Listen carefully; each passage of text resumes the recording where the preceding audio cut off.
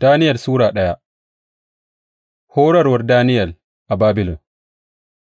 A shekara ta uku ta mulkin Yehohiyakim sarkin Yahuda, Nebukadnezzar sarkin Babilon ya zo Urushalima ya kuma yi mata ƙawanya, sai Ubangiji ya bashe Yehohiyakim sarkin Yahuda a hannunsa, tare da waɗansu kayayyakin haikalin Allah.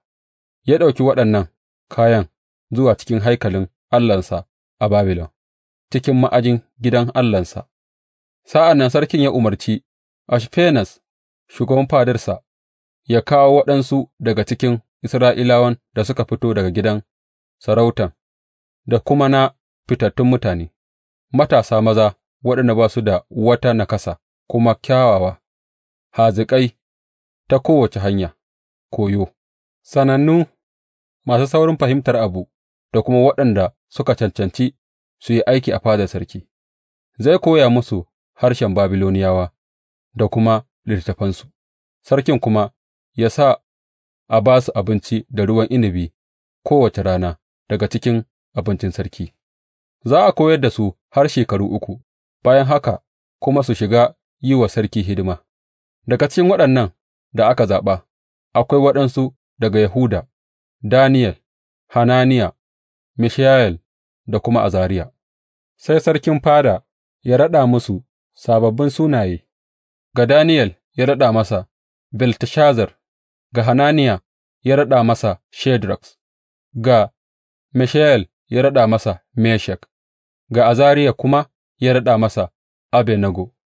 Amma Daniyel ya ƙudura a zuciyarsa, ba zai ƙazantar da kansa da abinci da ruwan inabin sarki ba, sai ya tambayi sarkin fada don a ba shi izini kada ya ƙazantar da kansa ta wannan hanya. Sai Allah ya sa sarkin fada ya nuna masa tagomashi ya kuma ƙaunaci Daniyel. Amma sai sarkin fada ya ce wa Daniyel, Ina jin tsoron ranka yă daɗe, sarkina, wanda ya sa in ba ku abinci da ruwan inabi, me zai sa ya ga kuna ramewa fiye da sauran samari tsaranku? Sarki zai sa a fille mini kai saboda ku.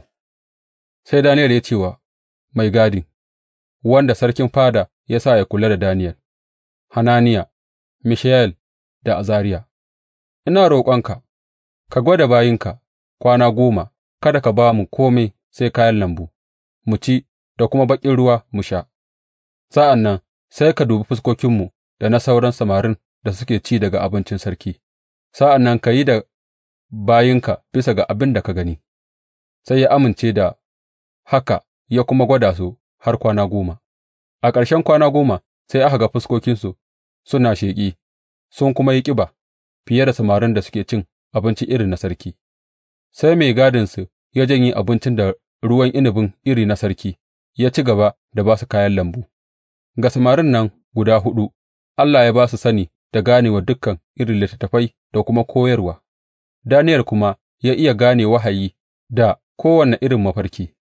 A ƙarshen lokacin da sarki ya sa da za a kawo su ciki, sai sarkin fada ya gabatar da su ga Nebukadnezzar, sarki kuwa ya yi magana da su, sai ya gano cewa babu wani kamar Daniyel, Hananiya, Mishayel da kuma Azariya, don haka sai suka shiga yi wa sarki hidima a dukan al'amuran hikima da na fahimta, waɗanda sarki ya tambaye su, ya tarar sun fi dukan masu sihiri da bokaye waɗanda suke cikin mulkinsa sau 10.